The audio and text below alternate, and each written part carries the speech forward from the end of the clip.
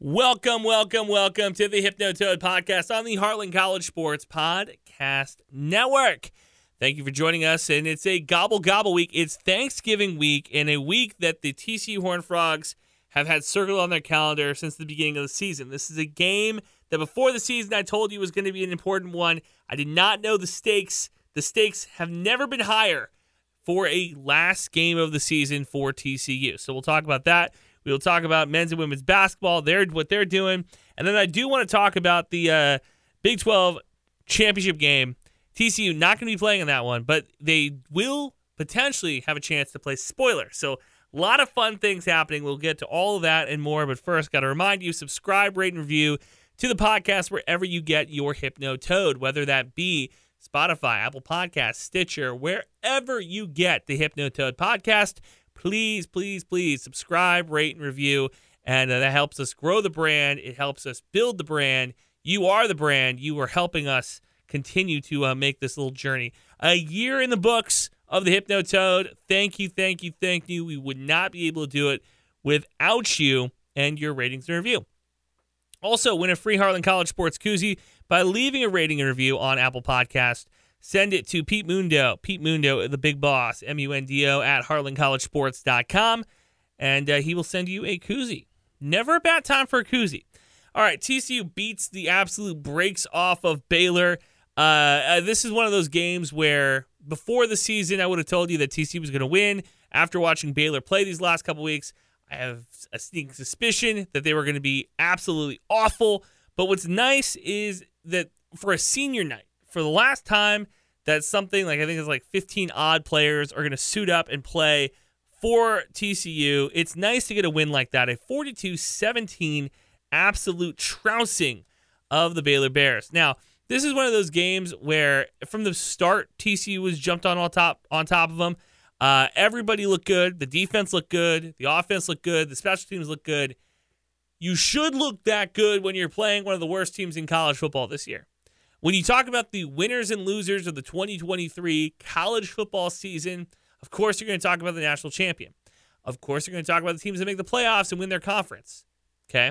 But when you talk about the losers, it's very easy to get distracted. Now, TCU fans, I hate to tell you this, we are going to get talked about as one of the losers. We're going to be talked about as one of those teams that had high expectations and then kind of didn't live up to them. Did not live up to the high expectations that a lot of us thought we would, myself included, should be held to. So that is one thing. TCU, potentially a loser of the 2023 college football season. Baylor will be on the marquee. When you talk about college football losers this year, Baylor will be on the marquee. In fact, they might be the number one biggest loser of the college football season. Their head coach on the hot seat, everything else that goes along with it. When you have a team that is as bad as Baylor come to town, you got to do business. You have to handle your business and get the job done. That's exactly what TCU did. So let's talk about it. Josh Hoover, 83% passes completion this on Saturday, 412 yards, 2 TDs. It looked incredible. Jared Wiley, final game at the Carter, had a great game. 7 receptions, 178 yards, 2 TDs. Was great. He had a scoring play from 81 to 21 yards out. He breaks the TCU record for most yards in a game by a tight end. Now, the question now is, there's 2 big questions that come out of this game. Number 1, did TCU find their quarterback for 2024? Is Josh Hoover the guy going forward? Now, I will say I have not been impressed by Josh Hoover this season. Filling in for Chandler Morris, I understand that he's a red shirt sophomore. I get that there is a learning curve with all of this. I understand that there were some games this year that he was put into, situations that he was put into that he could not live up to. He couldn't, his skill level, his talent is there. He was not ready for the moment. That is completely understandable. I will give him a pass. Okay, we'll give him an exception for those. But there were other plays, other games, other situations this season that he should have been ready for. There's other situations that he should have been prepared for. Okay, I think about going to Ames this year. He should have been prepared. The coaching staff let him down. he kind of let me down. The defense has been a problem. The play calling with Kendall Browse has been a big issue for me this year. Josh Hoover is not going to be the poster child of a bad TCU season. I don't care if they, well, we'll get to that in a second here. If they don't go bowling, season unmitigated failure. We agree? TCU doesn't go bowling this year. After going to the national championship last year, after being one of, I think, 7 teams to win a college football playoff game, the first of the Big 12 schools to win a college football playoff game last season, to go from that to miss the playoffs entirely, to miss the bowl season entirely, that's a failure. That's a letdown. Josh Hoover, is he the quarterback going forward? 2024, it's still to be determined. I still give it an incomplete. I need to see what he looks like against Oklahoma this weekend. I need to see what the transfer portal looks like this offseason. Because I'll tell you, Josh Hoover is 100% the car that you would trade in immediately. If you went to the dealership and they said they could give you a trade-in and give you a couple extra bucks for your value, you would do it. This kid seems like a nice guy. You listen to the quotes, seems like a nice guy. You talk to the reporters who cover this team, seems like a genuine dude. If he plays the same level in 2024 as he did this season, which would be inexcusable to me, he has a complete offseason potentially as QB1. You have an entire year to train with this coaching staff to know that you're going to be the guy potentially. If he comes back and looks like this next year, and this feels weird coming after a game where he completed 83% of his passes for 400 yards. It feels disingenuous for me to say, like, oh, he needs to get better. But he does. Beating Baylor should not give you the crown to wear next season as QB1. There's still a lot of room to grow. I think that it's premature if you're a fan saying that this kid is the guy going forward. I haven't seen enough for me to say, okay, I like his. I want this guy to be my QB next year. Haven't seen enough. Time will tell. Time will very much tell if he's the guy going forward. But right now, incomplete. Cannot grade him on that. Here's the other thing. Another big question. Is it actually a rivalry game between Baylor and TCU? Now, this was an interesting stat. The Horned Frogs have bested Baylor 8 of 9 meetings. They are 12-4 against Baylor since TCU was left out of the Big 12 in 1996. Baylor has defeated TCU fewer times from 96 to now. So in the past 27 years, TCU has lost fewer games to Baylor than they have to SMU. One might argue, which I would agree, Iron Skillet is a more hotly contested rivalry than the Blue Bonnet Battle. I agree. Look, it's a rivalry due to proximity. It's a rivalry due to location, regionality. There is a rivalry between two private schools. Totally understandable. If you are a TCU fan who has been a fan forever, an alumni who says, yes, of course, Baylor is our rival, I'm not going to disagree with you there. But when you compare it to hotly contested rivalries where it's a 50-50 or a 60-40 even, or in Bedlam's case where Oklahoma State and Oklahoma runs that rivalry, but it's hotly contested because it does not matter. It does not matter if Oklahoma is a defending national champion and Oklahoma State hasn't recorded a win yet. You throw the record books out and you say anything can happen. And in this rivalry, that has not been the case. Because in this one, between Baylor and TCU, the team that is just better wins. Doesn't seem like rocket science. You're probably scratching your head here wondering what the hell I'm talking about. It's not rocket science, okay? When TCU has a good program, it doesn't matter what Baylor's doing. They're not going to win. And in fact, if you told me, if I had to predict the next 5 of these rivalry games between TCU and Baylor, I would say TCU is going to win 4 of the next 5. Statistics show, history shows, TCU is the better team. So I'm taking TCU going forward. Jared Wiley, that's the last thing I want to address here, talking about last week. He had an NFL game. It's the first game this season that really stood out to me.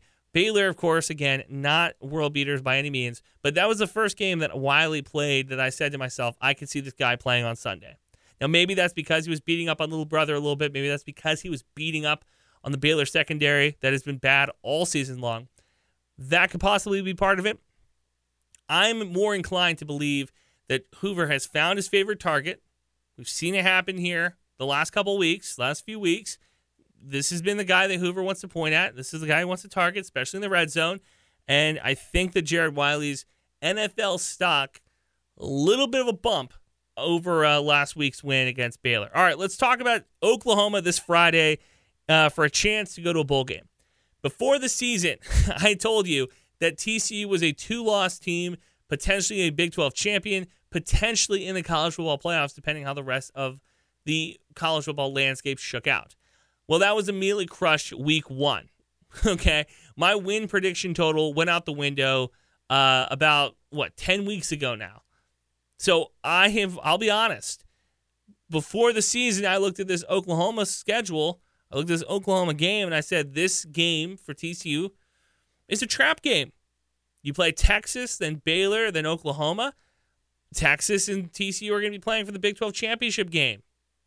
That was my prediction before the season. Oklahoma with Dylan Gabriel and Brett Venerable, the head coach of the Sooners now, and the defense this year, they've completely turned a corner. I think the Oklahoma defense is worlds better than it was 3 years ago, and it is better than it was last year, which is saying something. They didn't have a bad defense last year either. 11 a.m. kickoff on Friday. This is your Friday game after Thanksgiving, which I'm always very happy for. Oklahoma, they escaped BYU last week, 31-24. Now, the big thing for Sooners coming into this game is the fact that Dylan Gabriel did not play in the second half, and true freshman Jackson Arnold did. Now, Arnold in that game, high-pressure situation, he did just enough to win. 3rd and 8 in the fourth quarter, he was very good. He completed a pass 3rd and 8 in the fourth. That's in the game notes here. Oklahoma's a very opportunistic defense. They were able to pick off a pass, went 100 yards back for it. If you take that one play away, this is a completely different ball game, clearly, for Oklahoma. They potentially don't get out of BYU with a win.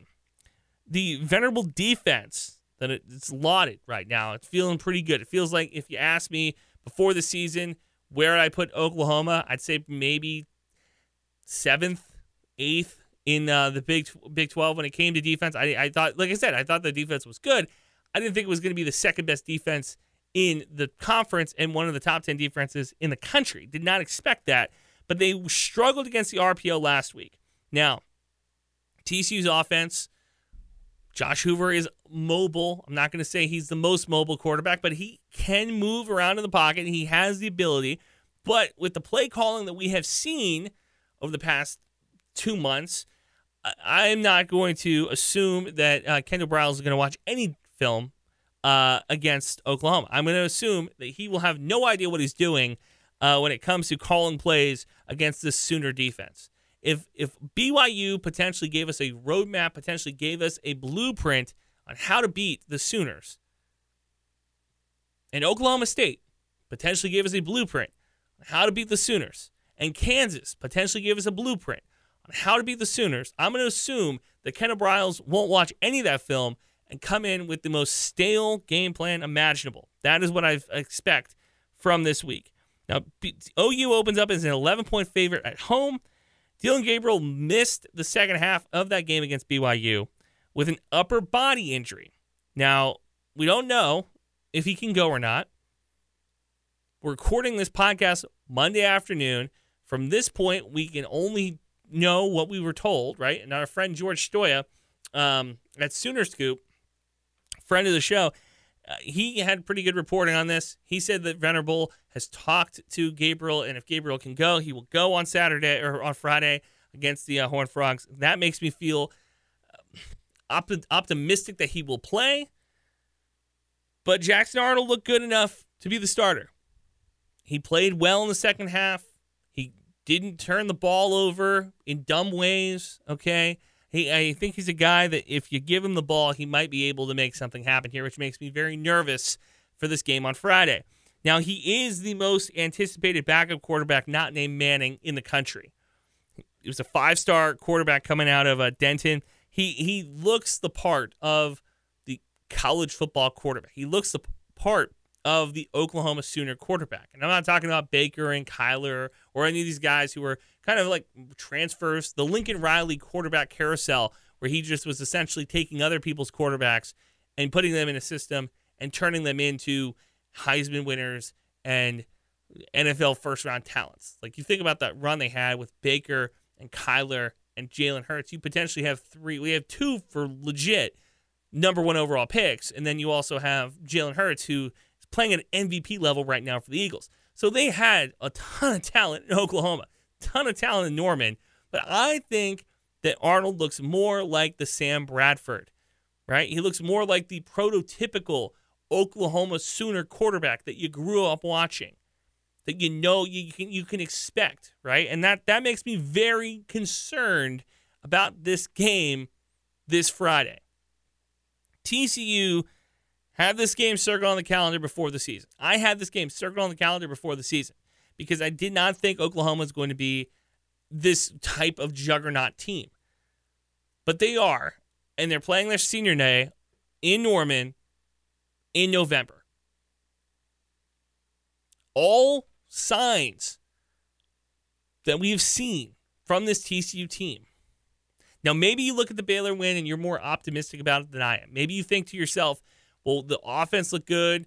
The defense looked really, really good. Looked incredible. We didn't even talk about that nearly enough about that Baylor win, how good the defense played against Baylor. And, part of, again, is the Baylor coaching staff MIA, a little missing in action from the Baylor coaches. We didn't talk about how good the defense was. Oklahoma, whether it be Arnold or Gabriel playing, will have the best quarterback on the field. And normally, that's enough for the Sooners to win games. The defense is legit. I will say, I don't think TCU wins this game. There's a lot of things I am. Honest is above all the most important. I'm going to come out and I'm going to tell you, if the TCU football program that we have seen play the past 2 months comes to play in this game, Oklahoma's winning it. The 11-point spread, money line, I don't care. Oklahoma's getting the job done on Friday if this TCU program, with Sonny Dykes at the helm, with Kendall Browse calling these plays, if that team from 2 weeks ago against Texas shows up, we have a shot. If the team that played against Baylor shows up, we have a shot. The team that played against West Virginia, Iowa State, Colorado shows up, this is going to be a long Thanksgiving weekend for Horned Frog fans. All right, I want to move on, talk about the Big 12 tiebreaker, because this has been insane. Okay, now the Big 12, however you feel about the commissioner, however you feel about the conference, they have not made it a secret. They have not made it a secret that they would not exactly be thrilled if the Big 12 championship game was Oklahoma and Texas. Which, if you're one of those conspiracy theorists that believe that because the Big 12 wouldn't want Oklahoma to play in the Big 12 championship game, the only real way for them to make that happen is for TCU to get the job done this weekend, Friday, against Oklahoma. Well, all right, here it is. Scenarios for the college football championships around the Big 12 matchup on Friday, okay? Oklahoma remains in contention with either a win or a loss against TCU. Okay, so if win or lose, Oklahoma is still in contention. Texas will clinch both a berth to the championship and the number one seed, which would make them the home team in the championship, with a win over Texas Tech. If Texas wins and clinches a berth on Friday, here's what happens for Saturday. If Oklahoma State beats BYU, then Oklahoma State clinches a berth in the championship as the 2 seed versus Texas. Okay.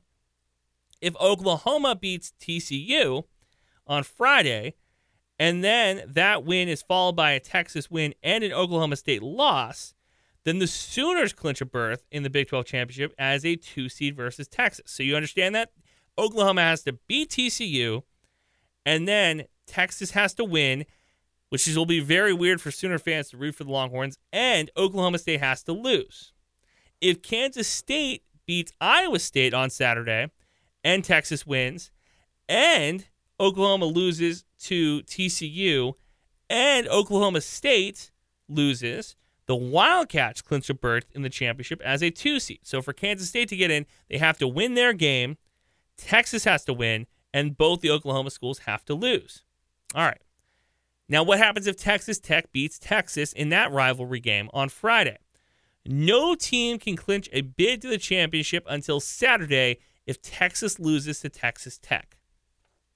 Texas can clinch a berth in the championship if 2 of the 3 lost schools, that would be Kansas State, Oklahoma State, lose on Friday or Saturday.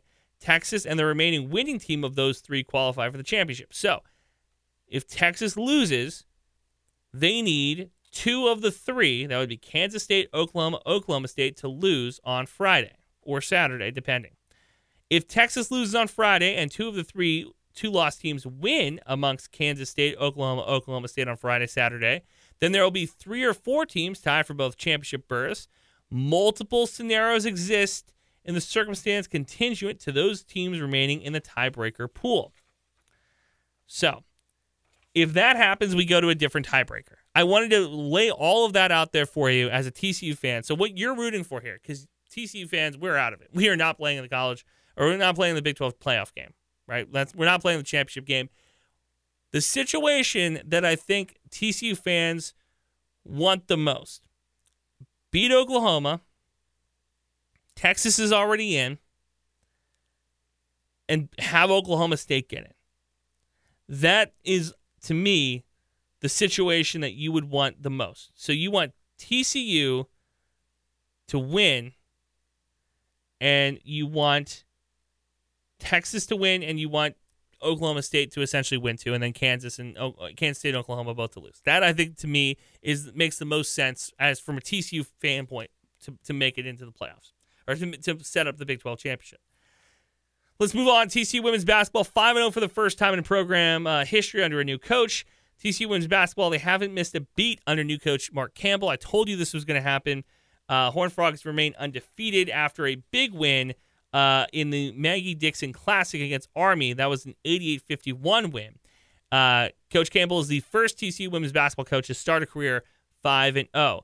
Now, 2 players absolutely freaking killing it right now. Oregon transfer Sindona Prince, she shined in individual performance, had a season-best 33 points and 16 rebounds against Army. It's her 4th double-double in 5 games. Arizona transfer Madison Connor had 24 points and 9 assists. The team travels to Florida to play in the St. Pete Showcase Thursday against UTEP and then Saturday against Nebraska. So they will be having their turkey in Florida. I also want to mention that the commitment of Haley Cavender, I think her name is. Remember the twin sisters? It's Haley and her sister Hannah. They both played for the Miami women's basketball program. This does not impress me at all. Look, they're both very good social media influencers that will bring a ton of attention to the women's basketball program. You cannot disagree with that. What I will say is I don't like extra distractions. This women's basketball team is poised to make a run at the Big 12 playoff or Big 12 championship game against Texas in a conference that is chock full of very good women's basketball talent. I want this team to succeed. I think that Mark Campbell is doing the right thing by bringing her on, right? Social media, engagement, all that type of stuff. You potentially are going to get more very good to excellent women's basketball players coming to your program when they're on Instagram, when they're in middle school and high school, seeing somebody like this, a social media influencer playing basketball. There's a chance that you are going to be able to potentially even keep her on staff afterwards as an ambassador to potentially bring players on. All of that being said, the downside of this entire thing potentially is A, it's a roster spot. She's not all that good, period. And B, the added distraction. We've already seen what's happening at LSU. Now, I hope she has success. I hope this does not come out to be the case, that she isn't a distraction. She actually contributes. She's a good player. I hope all that is true. But I immediately was skeptical, and it made me a little nervous. That's what I'm going to go with.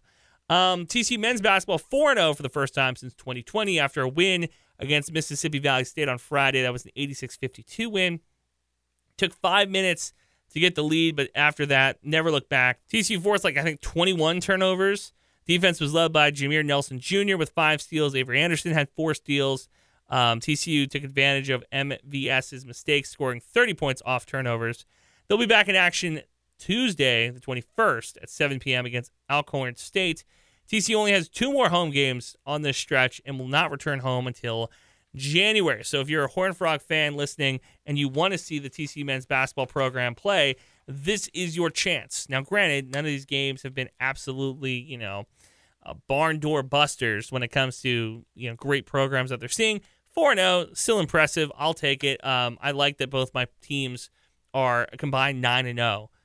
When you consider that the rest of the conference, the rest of college basketball, it's just starting. Some teams are dropping some games that they probably shouldn't be dropping. I like the fact that both the women's and men's teams are both winning games that they are supposed to win. All right, that's going to do it for us this week.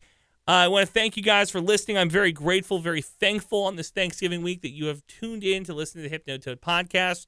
I hope that you have an excellent and safe Thanksgiving. If you're listening to the podcast while you're driving or going to a family member or friend's house for Thanksgiving, please make sure you wear your stretchy pants and eat as much food as possible. My hot take for the podcast this week, dark meat over white meat. I love me some dark meat. White meat is only good for the turkey sandwiches that come after Thanksgiving, which is why Thanksgiving is the number one holiday in my household. The number one holiday in the Zimmel household is Thanksgiving because of the leftovers that we get. I absolutely love it. Thank you for listening. Please continue to support the podcast. Make sure you subscribe, rate, review wherever you get the Hypnotoad podcast. And one more time, TCU Oklahoma this weekend, Friday, 11 a.m. It's an early kickoff. You're going to want to get up. You're going to want to stretch out. You're going to want to make some turkey sandwiches and just veg out on the couch and enjoy this entire great weekend of college athletics, football, just across the board. I hope TCU gets the win. I hope we're recording a podcast on Monday where I'm wrong, but we will talk. We'll talk then. Thank you so much for listening, and we will be back next week.